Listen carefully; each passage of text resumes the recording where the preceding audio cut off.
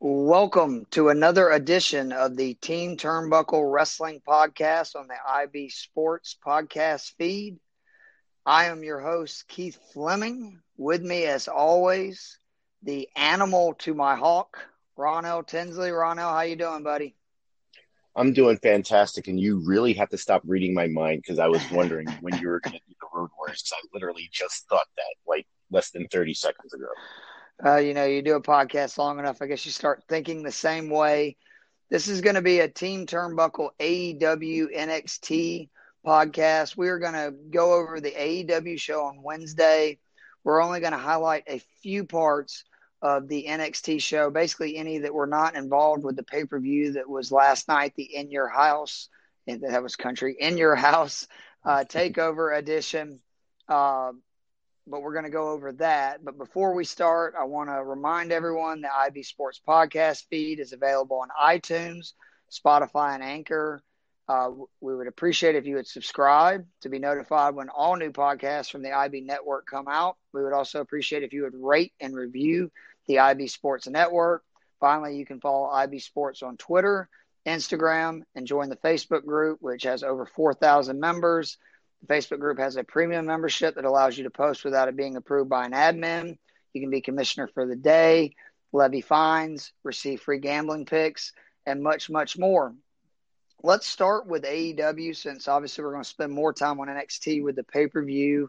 Dynamite began with, how about this, a tag team title match. We hadn't seen one of those in a while.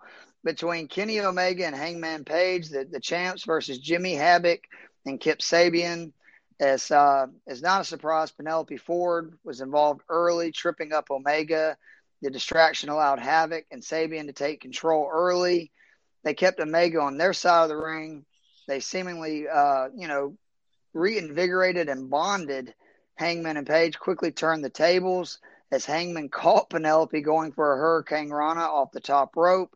As she was being ejected, that allowed Havoc to hit both Page and Omega with a wrench and score a near fall, which I actually thought they might lose the titles there. So did I.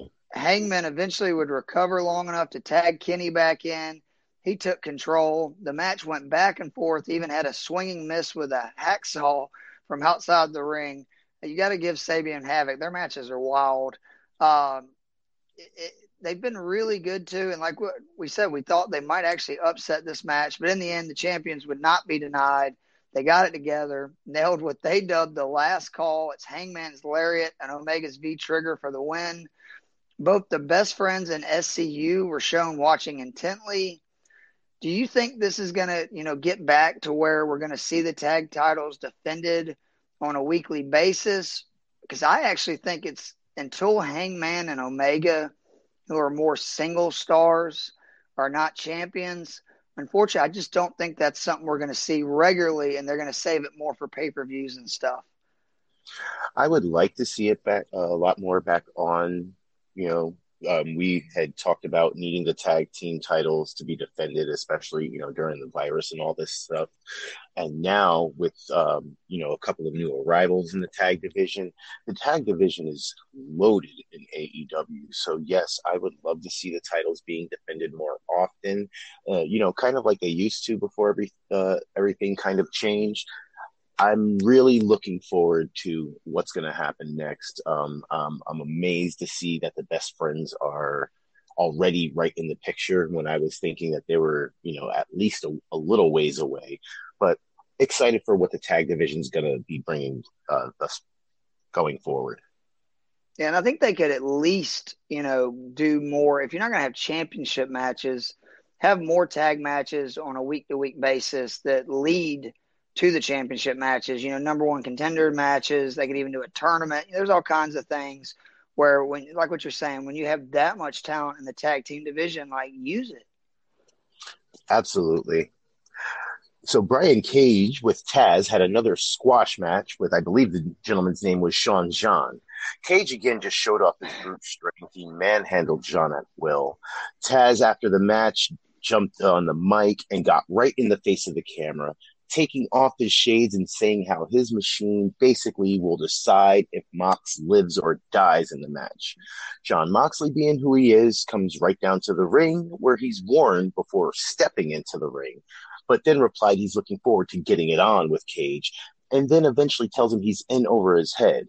Before giving a mic drop, he told them to watch their mouth when bringing him up because he's a different breed. Now, did this give you any more excitement for their upcoming match at Fyter Fest? I mean, I'm already excited because it's two guys we've never seen fight before.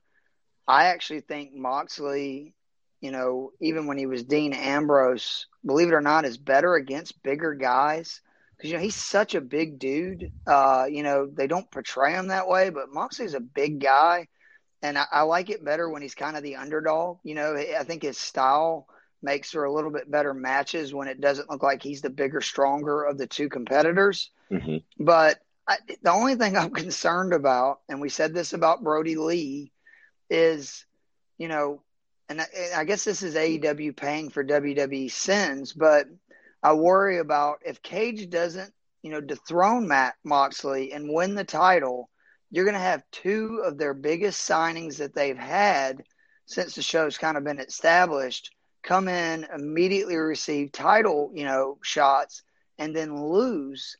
And in WWE, that's not good. We know what that happens. They usually don't ever regain their footing. AEW has earned the trust to where we should give them the benefit of the doubt. I'm not really that worried about Brody Lee with, the Colt Cabana stuff and just the things going on. But that's the only concern I have about this match. But other than that, no, I'm really looking forward to this title, match coming up. Yeah, and to your point, when Moxley got in the ring, Moxley isn't that much smaller than Brian Cage. It was actually quite amazing when you got them side by side. Like Moxley's taller, Cage is just the definitely bigger, stronger guy, but it's not going to be an overpowering match. But I agree that with Moxley being the smaller dude, that will allow him to bring a different style of match. But I think that it's going to be a pretty explosive one. So there was a quick segment in between matches where we find Lance Archer beating a man with Jake Roberts looking on. Alex Marvez tried to ask what's next when the Murder Hawk Monster stated intensely that one loss doesn't mean anything and he's going to bring the pain like you've never seen before. Do you have a person in mind that you would like Lance Archer feuding with next? There wasn't anyone specific in mind. I was still kind of hoping that he hasn't completely lost sight of Cody, even though I know Cody has this open challenge going on. But there's a few people I would love to see. We were talking about getting a guy with equal sizing. So seeing something with maybe him and Luchasaurus would be pretty awesome. The unfortunate part is that there's not a lot of faces in AEW that can match that size and strength. But considering that segment, it again got me thinking that they are going to do the right thing and that they're still going to be able to give him a good enough storyline to keep us very interested in what he's got going on. The guy that I'm interested in, and we're going to talk about this right now. So let me go and go through that, and then I'll explain why I actually think Matt Hardy is the answer. There was another segment before we got back to the ring that saw Matt Hardy coming to check in on the Private Party. Matt told the Saudi that they're the future of the tag team division and offered to help them out. Private Party obviously happily accepted, growing up watching the Hardy brothers. They even jokingly refer to themselves as the Hardy Party. I'm not sure AEW knows what to do with Matt Hardy. You look at the last couple of weeks, he's been involved with the Young Bucks. He's been involved with Private Party. They've had him involved in main events. Now he's playing kind of this role as a mentor. And my question was going to be, what is the right role for Hardy? But I actually think somebody like Lance Archer should be that. Lance Archer needs a big win. He's still new to the AEW audience, to all of us. I know he's got a big track record overseas, but Matt Hardy, and this is what I think they need to use Matt Hardy for, is to put over, younger unknown guys. And I think a few between Archer and Hardy, that obviously Archer would come out on top. could be big for Lance and be using Matt Hardy about as effectively as you can at this point in his career. I do kind of like that because we have seen that, like, Matt hasn't been undefeated. I believe he took a loss. I can't remember if it was a singles or a tag match, but oh yeah, it was that beautiful, not the Stadium Stampede, but the one that was on television. They had lost that match. Oh, the tag match, yeah. With him and Omega. So it's not like he's been undefeated. And the great part about what it seems that Matt Hardy is that he's in here to have fun while doing business. So it would make sense for him to be one of those guys who will help advance lesser known talent, or someone like Lance Archer, who does have a draw, but like you said, he's more of an NJPW and overseas guy. So that would definitely get more eyes on him here. I would dig that very much. So after that, getting back to the ring, we actually had a Chris Jericho sighting in the ring to face Colt Cabana. He had blamed Colt Cabana for not knocking out Mike Tyson last week, as well as holding him back from getting to him. Colt actually got off to a quick start, even taking out both Jericho and Jake Hager at ringside with a moonsault.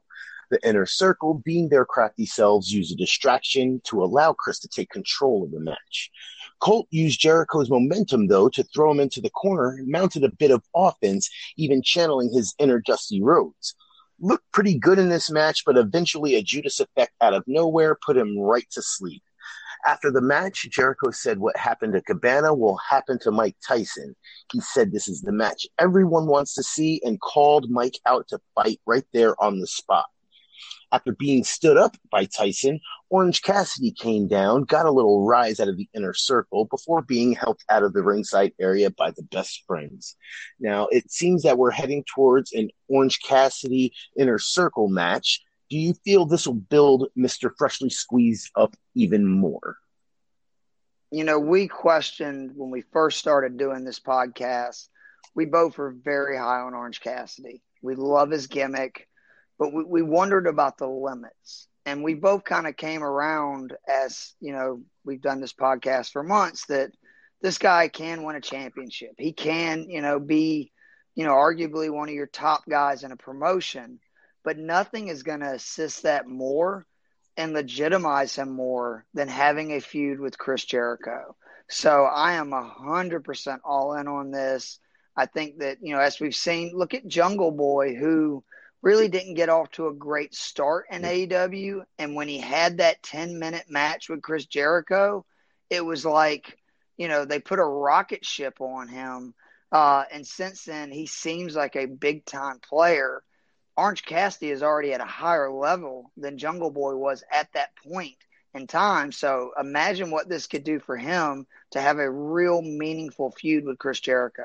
Yeah, I'd really dig it. It could catapult him, hopefully, to some gold within the next year. I could totally see, him and Sammy G eventually being guys feuding for that TNT championship. So in the next bout, we had Big Swole. That name just kills me. Going against former women's champ Nyla Rose. Swole showed her strength by matching shoulder tackles with Rose. I mean, this was a battle of two behemoth women. After getting tripped out of the ring, Nyla regained control, slamming Swole into the ring. It was an okay match. It favored Big Swole when the pace quickened, but that momentum was halted by a spear by Rose. Swole attempted one last bit of offense until Nyla hit a modified beast bomb for the win.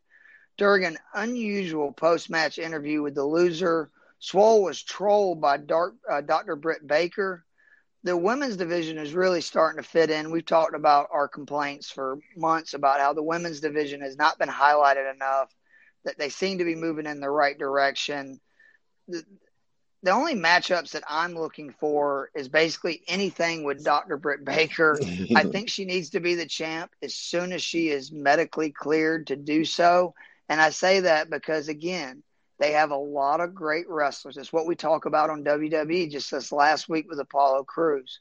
But you need somebody who is really good on the mic to truly establish a belt. And right now they don't have that. And I think a Britt Baker run with the championship, and then whoever that person is who eventually overthrows her, there's your next star, and that's what we need moving forward. That's what I'm looking the most for. That and more Penelope Ford. Yeah, I mean, and there's a lot of people that we can talk about, Penelope Ford especially. And I agree with you. We do need someone who not only will put serious legitimacy, because I've heard that, Rio was a big draw. Nyla Rose was just a big name because of her stature and so on. Big Swole was a big addition as well, but let's get some real legitimacy behind this. I mean, I like Hikaru Shida, not phenomenal on the mic. We need someone who can kind of give us everything we need, and then that will definitely solidify that women's championship, like you said. Yeah, she would be a great champion if it was already established. She would have been a great champion to defeat Britt Baker if they let her have a run with it. But you have to be more invested. And I just, again, call me more of a new age wrestling fan, but I need the story, the talking, everything to be really invested in something. And I just can't enjoy just watching two great people perform in the ring when it doesn't have any stakes because there's no story or build up to it. Agreed. Moving forward, we had gotten our first interview from FTR, who spoke very highly of the tag team division, but very suspiciously left out the Young Bucks. They proceeded to explain why they didn't mention them to Tony Schiavone and why they didn't attack the Bucks when they saved them from Butcher and the Blade last week. Butcher and Blade then decided to crash the end of the interview. FDR tells them, listen, we're businessmen, and if you guys wish, we'll settle our business in the ring. These guys will go at it next week on Dynamite. It's almost a give me question. How much are they going to add to this tag team division? We've talked about this. There's no need to go over it again. That I haven't seen it yet from them, but I will say that this interview was more interesting than anything they did in WWE as Dash and Wilder. That they just, I like the way that they said they're businessmen, because that's kind of the way I've looked at them in the ring, that they're very methodical. They're obviously great technicians. And if that's going to kind of be their niche, that they're, mercenaries, men for hire, you know what I mean? Like they're out to win titles, advance the legacy, then they don't have to talk a lot. They can say small things like this and it mean a lot, but they need to not slow roll the Young Bucks versus FTR feud. I feel like we need this now because this is something that's going to, in my opinion, last for a long time. These are going to be two staples of their tag team division, hopefully for years to come. So you don't have to slow burn it. Like, go ahead and get it to us right off the bat. And no matter who comes out on top in that first round, we kind of know it's not the end of it, particularly if neither one of them had the tag titles, which they don't at this point in time. Yeah, I would love to see something start to build up immediately this coming week. Hopefully that would lead to a Young Bucks and FTR match at the next pay-per-view. I would love to see this happening because, I was actually one who appreciated FTR for what they were. They're just, kind of like blue-collar, smash mouth, kind of old school. Yeah. I love a good old school feel. They'll grapple, great tag team action. So, but yeah, we're gonna get into talking about slow burns that are still burning quite slow. So yeah, let's not play this one slow. I want to see them in the Bucks as quickly as possible. So the main event for AEW, and again, I'm giving them credit. It works, but this is an exact copy of the John Cena U.S. title storyline, as Cody Rhodes, it's been mentioned, is going to defend the TV title, I believe, every week, correct? Mm-hmm. Which that seems like a little much, but we were both very excited. As we know, Jungle Boy was the first person to win a crack at the TNT TV title. He won the Battle Royal last week. The title belt has gone a minor facelift. What do you think about that? I like that they fill it in. I still think I would like it better if it had gold plating, though. I agree. To me, it just looks a lot like the old tag team titles. Or excuse me, I guess they're still silver, aren't they, on the Raw They side? are. Yeah, they are. Yeah, it looks a lot like it. Uh, After starting with some classic wrestling, Cody turned up the pressure quickly, using his size advantage to keep Jungle Boy from gaining any momentum. After suffering through a figure four, Perry tried to get something going, but was dumped on the outside by Cody. Cody showed a lot of aggression, but that backfired when going for a headbutt against the wall. He missed and it split him open. I just want to say, too, that Cody, he's bleeding too much. Hmm. And if it's for a pay-per-view, I kind of understand it. I just, in the world we live in with concussions and stuff, and just kids watching. I know I'm kind of being. I don't want to sound like a Get off a my lawn woman kind that of guy. exactly, but it's like I just to me it sets a bad example because he seems to get busted open a He lot, doesn't does. he? He does. Uh, anyway, so moving forward, but Jungle Boy didn't initially notice that he was bleeding because he was jawing with MJF. After getting Cody back in the ring, Perry went right after his injury and had many near falls. There was a couple amazing spots punctuated by both men falling through a table at ringside from the top rope. The champion got up first and after avoiding another near fall, hit the crossroads for the win. Jack Perry put up an amazing fight, and it seems that we said about Cody is going to do is true by putting over the future of the promotion during this, TV title reign. My biggest takeaway from this match was Cody appeared to be working as a heel, Hmm. which I think that's brilliant. Cody is the kind of character that I think he can work face or heel, and it makes sense because he kind of has that Triple H dynamic that that like yes, he's loved by the universe, the fans, but he's also basically an owner. He's the man, so it can work either way when need be. What was your big takeaway from this match? My big takeaway: more Jungle Boy. Um, I'm and higher on this kid, but I did like what you said because you did see the intensity of Cody, and he was very heelish in this. Like he's taking his challenge to hold on to that title very seriously, and it was definitely on full display.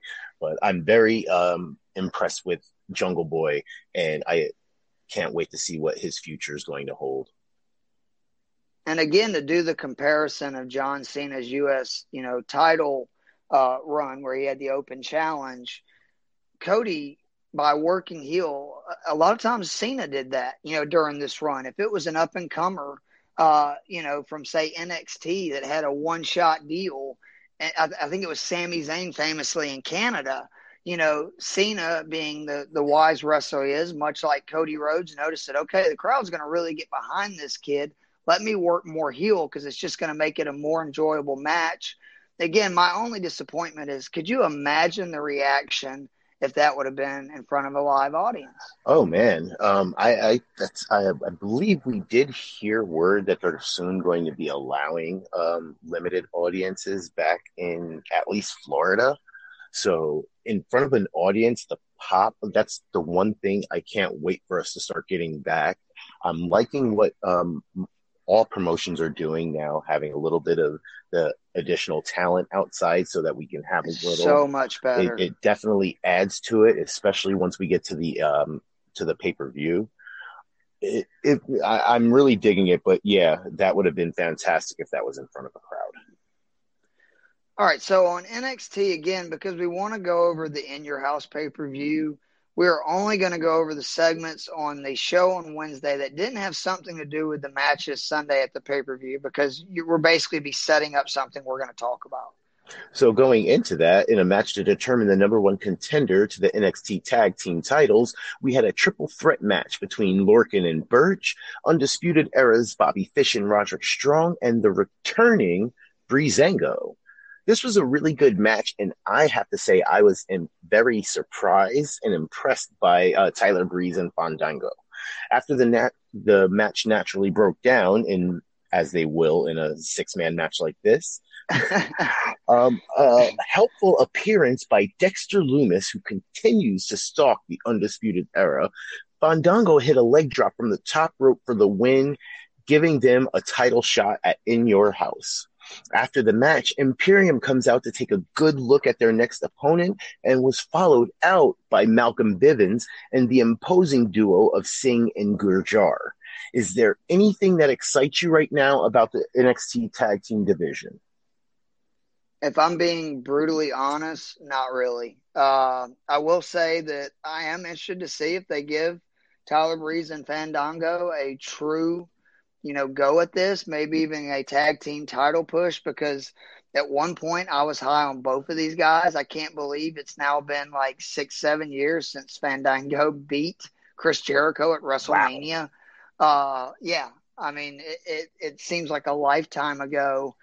And it's just a shame because they had such a great tag team storyline going with the Bruiser Bros, and unfortunately it kind of got sidetracked because of the pandemic, obviously. And since then I just have not been that invested. I'm completely over uh the Undisputed Era. They've been on top too long, and it's time for a change. So I'm not invested in them. Hopefully there'll be some new teams that establish themselves, but right now I'm not that Yeah, excited. nor am I, unfortunately. I Singh and Gurjar apparently have a big rattling coming behind them, but until I see them in the ring, I won't know.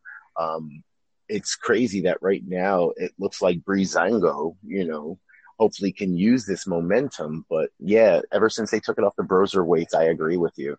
It's not a lot to really be desired. So let's just go straight to the Okay, cruiserweight, and then we'll get into the pay-per-view. So in the finals of the cruiserweight tournament, and I know it's Phantasma. How do you say the beginning of El his name? Hijo. El Hijo took on, fighting for his career, Drake Maverick. We have discussed this at length for months.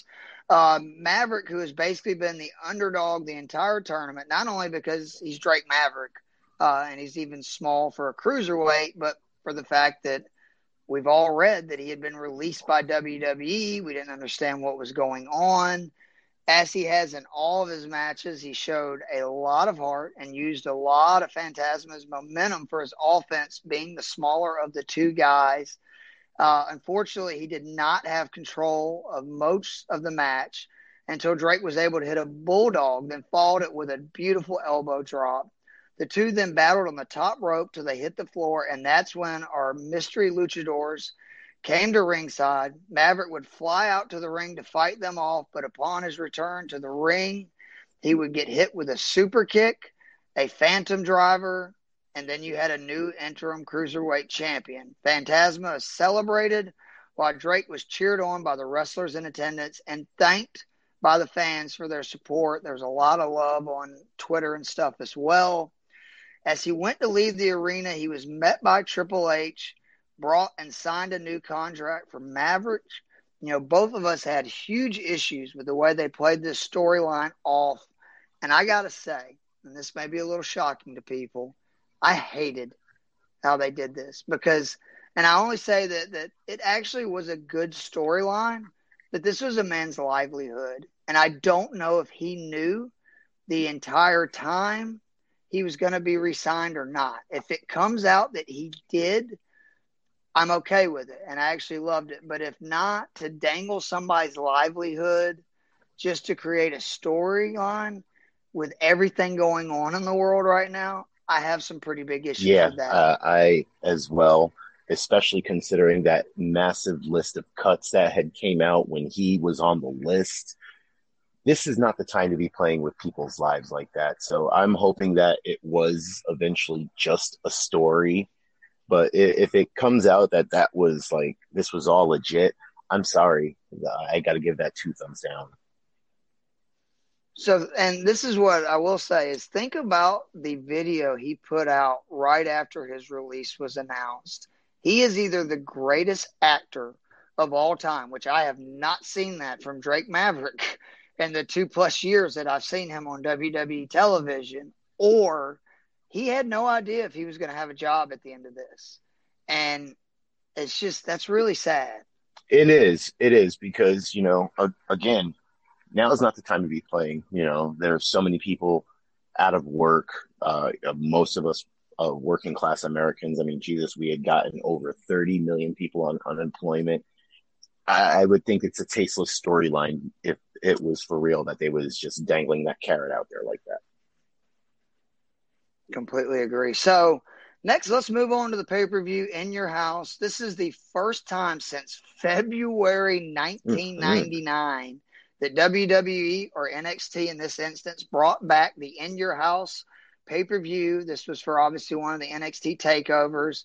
For those that don't know, and we're both older guys, so anyone listening that's younger, In Your House was actually the name for all non-major pay-per-views, your non-Royal Rumble, WrestleMania, SummerSlam, and Survivor Series until 1999. And I believe the first one they had was that February Valentine's Day Massacre, I believe was the first one. Now, obviously, we know they have a new pay-per-view every month. They all have their own individual names. But before that, they were all called In Your House. So there's your information. Or your, I guess, history lesson for the day. The event started with a six-woman tag team match as Mia Yim, Tegan Knox, and Shotzi Blackheart taking on Candice LeRae, Dakota Kai, and Raquel Gonzalez. Blackheart entered in her mini tank, which I got to admit, at first I thought it was really stupid. I'm starting to get behind it. I mean, it's funny. She's living the character, which is great. The first half of the match saw a lot of fast tags. They were highlighting all six women's talent, which is smart in this kind of showcase match. Then Kai and Knox's rivalry would kind of take center stage as both would battle back and forth. Near the end, we saw a little bit of interaction between Yim and LeRae, who have a budding rivalry as well. After a lot of spots that included double teams and multi-women moves, Knox would get some revenge by hitting Kai with the shiniest wizard to pick up the win for her team. I thought this match was good. It was exciting, fast-paced, but I was a little disappointed because NXT is really good about their pay-per-view matches telling stories, whether either it be starting or concluding stories. I felt like this didn't really advance any storyline, despite there being several women in this match that kind of had stuff that could develop or kind of finalize. Do you feel the same way with this, that this was just kind of a fluff match? It was a really good quality match, but not right. NXT, I think the match. only thing that this one really watched it last night was really to kind of push Shotzi Blackheart, but yeah, you're right that there was no real storylines pushed. I don't know if that this is going to lead to something happening with Shotzi and Raquel Gonzalez or not, because I know they had already had a match where Gonzalez, had defeated her with a little bit of help from the outside. But yeah, I would have liked to see a little more. I was expecting more with the Mia Yim and Candice LeRae, so I definitely was a little disappointed on that. I was too. In the next match, Finn Balor seek revenge against Damian Priest of this. So Balor started the match right after the bell with a running drop kick. Priest came off very strong, though, controlling much of the middle part. He used his size to slow down the match and overpower Finn. A mistake, though, when he crashed into the steel steps from the apron, gave the Prince all the opening he would need. He would hit 2 coups de grace and pick up the win. Now, you were excited when Balor was sent back to NXT. I have to say I'm a little bit surprised how they're using him. I thought that he was instantly going to be in the title picture, and it was, hinted for a quick second that he would, and then he quickly dropped off when Ciampa returned. So I got to say, I'm a little surprised at how they're using Finn, but at the same time, I'm starting to see the bigger picture because last night, Finn seemed to be kind of a face, don't you think?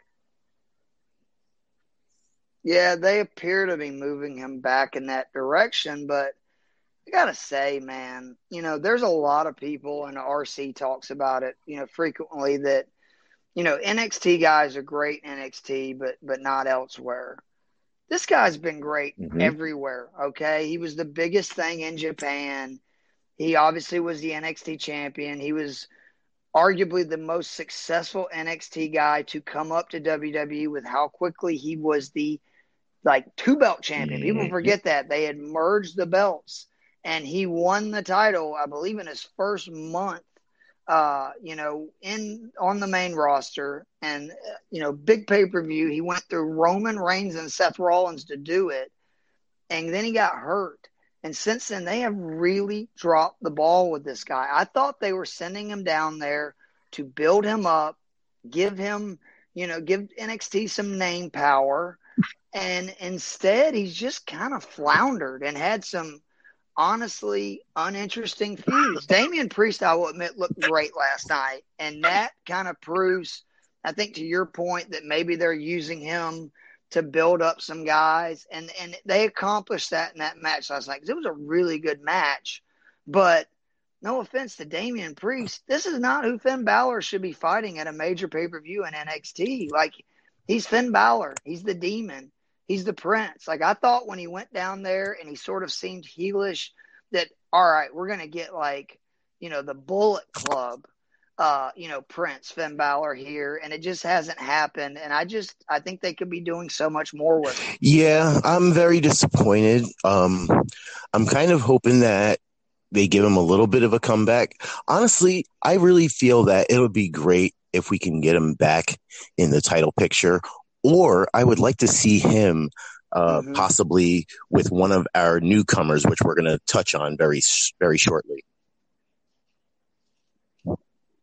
Yeah, I think he needs a faction. I mean, you look at how good he was with the Bullet Club over there, and they a lot of people think he was actually the best leader, and that includes guys like AJ Styles and others. So maybe that's what he needs, is a faction to be the leader of that, and you can kind of go from there.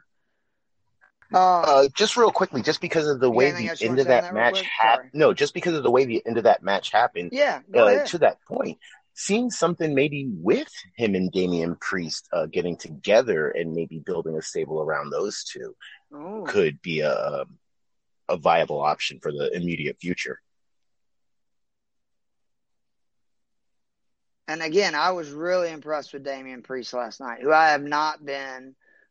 He looked great, and he really, he's one of the bigger guys in NXT, and it looked like it in that match with Finn Balor. He really used his size well. Oh, yeah. Yes, he did. That was brutal. So the next match was one that I think both of us were maybe the most excited for going in, as Johnny Gargano challenged Keith Lee for the North American title. Lee dominated the early part of the match with his size and athleticism. I love the way they booked Keith Lee. He's the biggest, baddest dude in NXT, and they almost always book him that way, always. And Gargano could not even get in offense until he poked Lee in the eye, and then starting working on the injured hand, which we saw that be injured in the lead up to this match.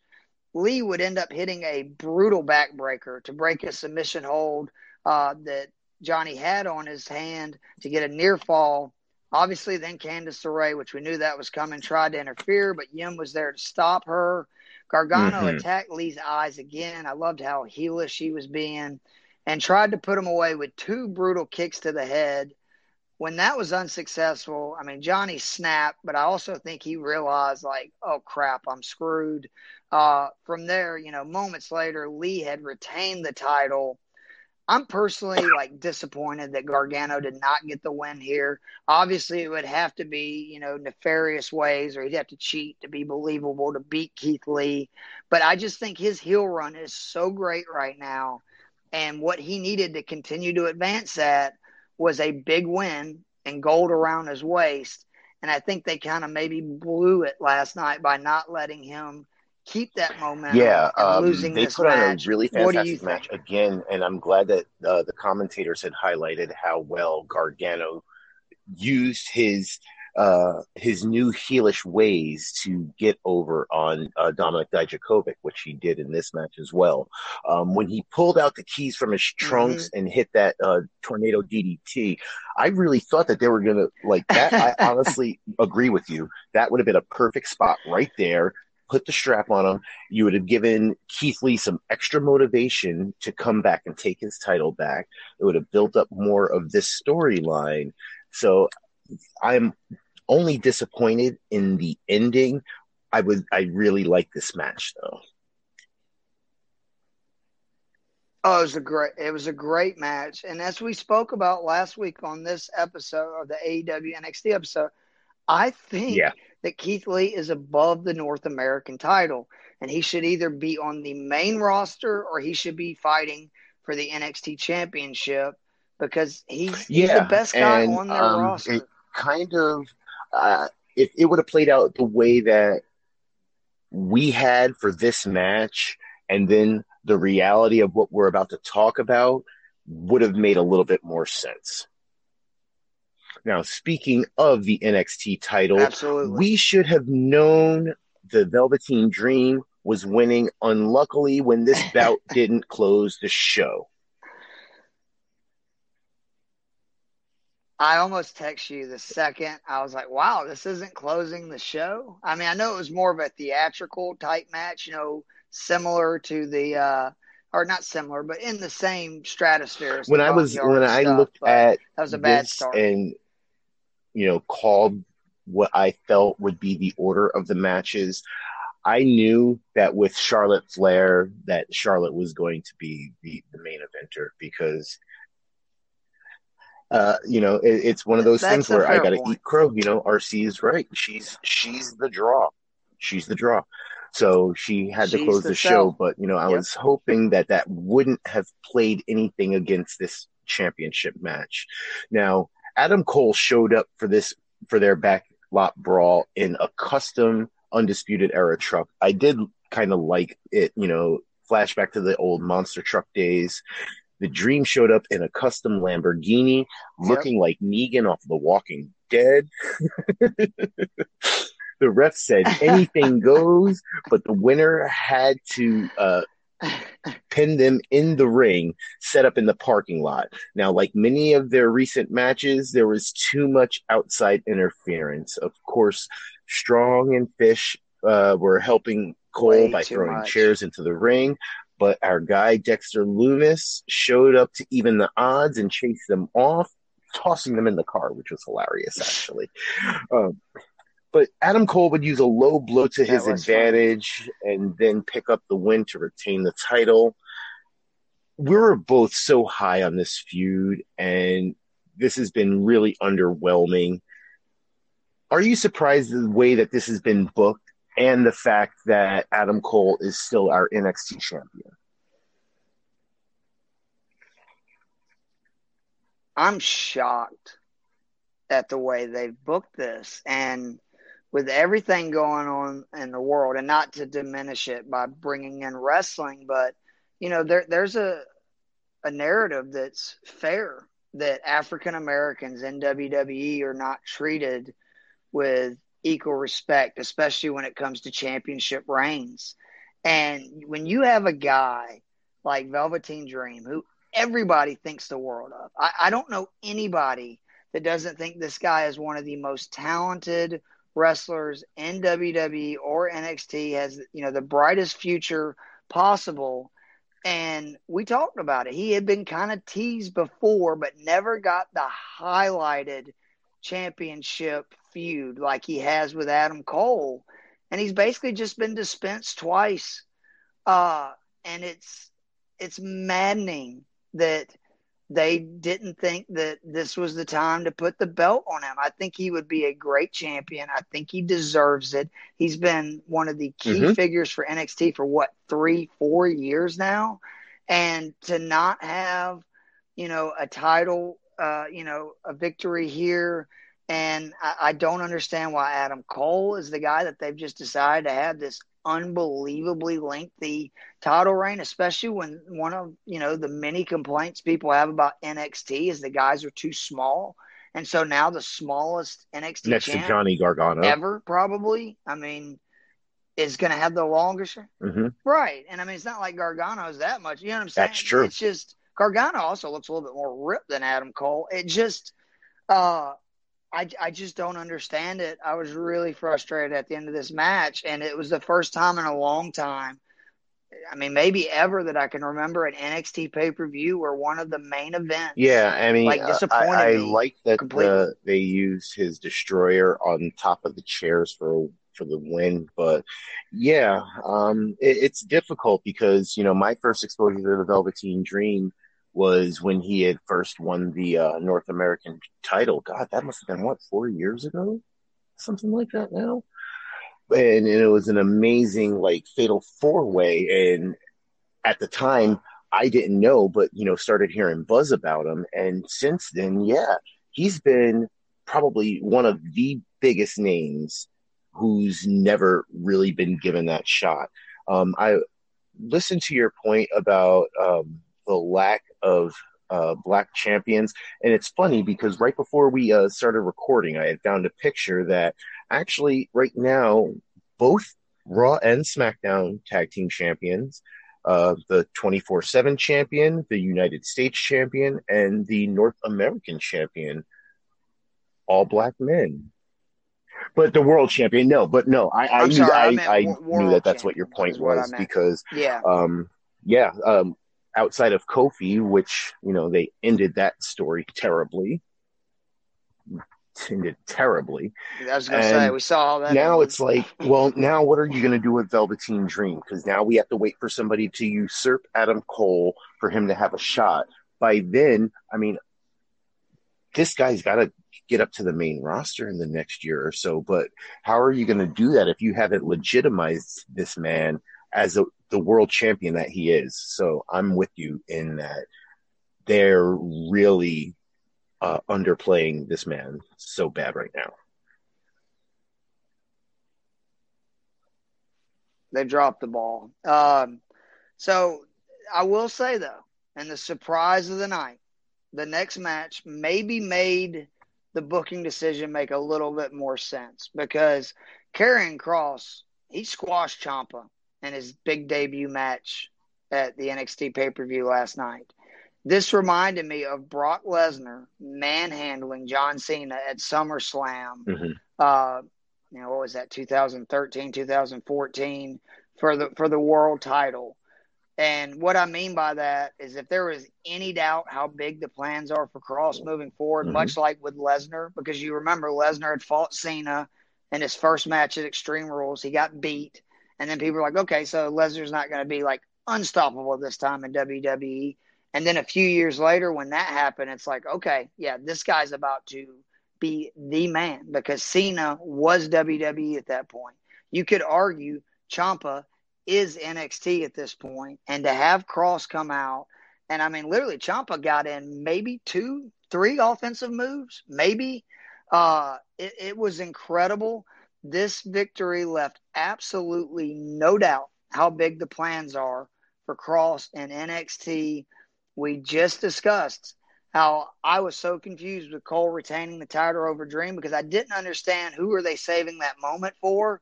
Well, we might have just had that answered in this next match. I would It not be wouldn't surprised if surprise me. Kross is the And I champion in was like the next month or two. amazed because we know Champa, I mean, especially considering the in and out of ring, we know that he's probably the toughest son of a gun in NXT. And outside of a few running knees and such to kind of only stun Kross for a moment, Kross was never in any danger at all. I like how they put this Right. match together, but this guy is going to be the real deal. The way he, yeah, basically like F5'd him was like, whoa. So I am very excited. I mean, I heard all the buzz about this guy. I didn't know too much about him. From what I've seen this past month, oh yeah, you can definitely just put the rocket ship on this guy now, and he can create havoc and create great storylines immediately. and and how about the total package? Because they've built him up character. He's intriguing on the mic. He's got a, very interesting, beautiful manager, obviously, so, partner. And then for him to have this debut, I mean, kudos to NXT. I was a little disappointed with the first four, matches / Yeah, they outcomes of did. that pay per Yeah, view they last did. night. But boy, the Speaking last two of made up which, for which took us home, the women in the NXT title triple threat match. The first time this has occurred since Sasha versus Bayley several years ago. Rhea Ripley, Charlotte Flair, and Io Shirai did not disappoint at all. I probably agree with you with this being probably the match of the night. Early, Charlotte tricked the other competitors into fighting in the match, which was beautiful, allowing her to, yeah, it just showed that it. It's Charlotte very smart. is definitely the class of the women's division, period. Like, Mm-hmm. she's definitely the best in the world. It's no denying it. Now, eventually, both Io and Rhea the queen, and after several near finishes, the women took the fight outside the ring, and it had gotten really ugly out there. Culminated with Io doing a cross body from the top of the set. Man, I was worried. It was because when they kept showing the replays, That because was I saw how crazy. Charlotte was grabbing her face, and it was like the way that Io's Whew. body rolled over as they hit the floor. I was like, oh God, don't tell me she's busted open, because she held her face like, yeah. And she That did, was a and 20 Io foot didn't drop at just least, kind of right? fall into it. She did the full jump spread. She No. went for it all. Yep. It was beautiful. But when Rhea looked like she had victory in her grasp, the queen grabbed the kendo stick in desperation. As Charlotte applied the figure eight on Rhea Ripley, Io would hit a beautiful moonsault, pinning Rhea and becoming the new women's champion. We've discussed at length the booking decision to have Flair win the gold at Mania. How are you feeling about it now that it appears that this storyline is coming to an end? I said it last night, and me and RC are already arguing again, which is not a surprise, but I don't understand. Like he made his Mm-hmm. point, and he's absolutely right about Charlotte being the draw, and that was part of it. But again, what is the point of having Rhea win the belt to lose to Charlotte, then for Io to win when Charlotte did not take the pin? Like, why Mm-hmm. would you not just have Io either go over Rhea or either Io defeat Charlotte one on one, or even have the triple threat match and have it where Charlotte is, pinned, but it's because, what I'm saying, it's a triple threat match. I don't think it makes her look any weaker to be the one to take the pin, but it definitely makes Io so much stronger having actually pinned Charlotte, because I don't know if Charlotte's going to stick around. I Mm-hmm. doubt she is, because Becky is gone. You know what I mean? Like, Becky's gone. They're going to need her back on Raw. I truly believe that. I don't think she's going to stick around and have a rematch. Now, if she does and Io beats her, again, RC was right all along, and I will, rescind, my complaints. But I don't get it. Like, I understand what RC's points are, but there is, like, serious logic behind it. Makes a wrestler looks so much stronger, better, builds them up when they pin somebody who is as Totally, monumental as totally. Charlotte And I Flair. wanted that as well. I hate having to admit when I'm wrong, and I'll keep giving the boss that nod. He's right about that in terms of Charlotte. He is. But yeah, you're right. You are also right in that, let's build this character up, whoever it's going to be. Let's build her. I was actually hoping that Rhea was going to get it back. I'm very happy for Io Shirai, because she's had so many shots and they haven't given it to her. But it would have been punctuated so much more if she had hit that moonsault on Charlotte for the pin. I got to admit too, you've been really big on Io, and I haven't. Mm-hmm. She was so impressive last night. I thought she was the best wrestler in the match last night. Um, just the moonsault was gorgeous for the finish. The insanity of just, I just loved her knowing the moment. She knew that her jumping off the top of that in your house prop sign 20 feet onto Rhea It's and a nice, Charlotte beautiful spot. was an iconic moment. And she didn't drop. It's like what you said. She goes, I know this is my moment, so I am going to run full speed and trust these two, you know, jacked women Hmm. to catch me, which they did to the best of their ability, but she knew she was going to take punishment on that and still wanted to provide that for the fans because she knew that was her moment. Obviously, she knew that she was going to win the match at the end of the night. I love the way they had the Yes. confetti and stuff fall down, and her celebration at the end. And I am very interested to see where the women's division goes from here because I don't think Charlotte's going to stick around. I'm not sure if, I I'm hope so. assuming Rhea's going to want a shot at her title one on one, but who knows? And if not, I'm excited to see if it's, Candace, if it's Dakota Kai, who it is, but who that Yeah, next, I am challenger is going to be. definitely interested in what they're going to have going forward. Also, as you were saying about all of her high flying, that missile drop kick, that springboard missile drop kick she did, like the height on that was just amazing. I mean, it's just a drop kick, but she got up It's there, one of the prettiest you'll ever and see. it was Yeah, it. I am totally in agreement that she was the best wrestler uh, in that match. All three women put on a spectacular performance, but I hope that this is going to give great us at match. least, if Rhea's going to be one of those women that they also pull to bolster the main rosters, and I hate calling them the main rosters, but it's what it is. She's got to be the one It to is. help solidify Io as a champion before they do that, before they, put somebody else in there. I agree. I agree. Because if Charlotte's not going to do it, Rhea does. I What a completely fantastic agree. pay-per-view. Is there any man? It was really good. I will say though, again, I was pretty disappointed with the first four matches, and The not for outcomes, the yes. quality of the matches, but like what we said in that first one, I was disappointed in kind of the way that it didn't really advance anything. And obviously in the Gargano match, I was flat out disappointed with the finish. I think that they're kind of messing up there. Finn Balor again, it just to me didn't seem that important. And then again, the title match Yeah. infuriated me. Like I'm not gonna lie, I was livid just because I just felt like he's had two title matches in the last month. The first one was on an NXT show that it felt Hmm. rushed. They had like 14 minutes left in the show when it started, and then to do this match, and to me it just felt like he didn't get a real shot. I know it's wrestling; it's like Keith, get over yourself, but it's like at some point Adam Cole has become the heel champion. That there's always the undisputed era interfering in everything. And it didn't feel like that at the beginning of his title run.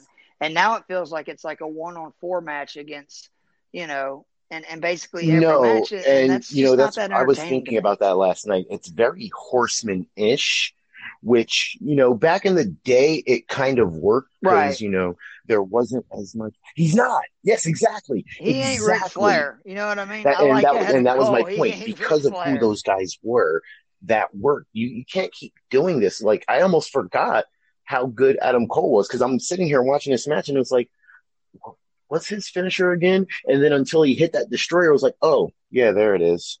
Because you forget because he's just getting help. The best match he had was against Daniel Yeah. Bryan on Last year, was it yes. SmackDown, right, a couple of months ago. And yeah, and or excuse me, yeah, I guess it was last year. God, time flies. But I mean that's the best match I've seen out of him, it seems like, in 6-7 months. And it's like that shouldn't be the case. It should be those type matches for his NXT title, because if he's going to be the champ this long, they need to show how great he is in the ring, because He that's what is. Adam He Cole is. is a And great wrestler. unfortunately, as great as he isn't any Ric Flair, but they're giving him a lot of Ric Flair like treatment. Exactly. Yep. Just my Is there usual, anything you want to plug before we get out of here? harvestcreditors.com 2020. We're still aiming to get 20,000 families in homes. If you need to get your credit repaired, you need something to get off of your credit report, get at me, Ronell Tinsley on Facebook and Instagram. Let's talk. And again, just please be sure to subscribe to the IB Sports Podcast feed. It's available on iTunes, Spotify, and Anchor. You can follow us on Twitter, Instagram, and also we have a Facebook group. Me and Ronell will be back sometime probably in the middle of the week to talk Raw and SmackDown, a SmackDown that, I called it. Good Sasha call. and Bailey are now the tag Good team call. champions. I'm getting back on board with this split. That's usually my dog doing that. Nico, be quiet. But we're getting – that's all right. We're going to be getting out of here. But me and Ronell will be back next week. And this has been another episode of the You too, Team my friend. Turnbuckle Talk Podcast. soon.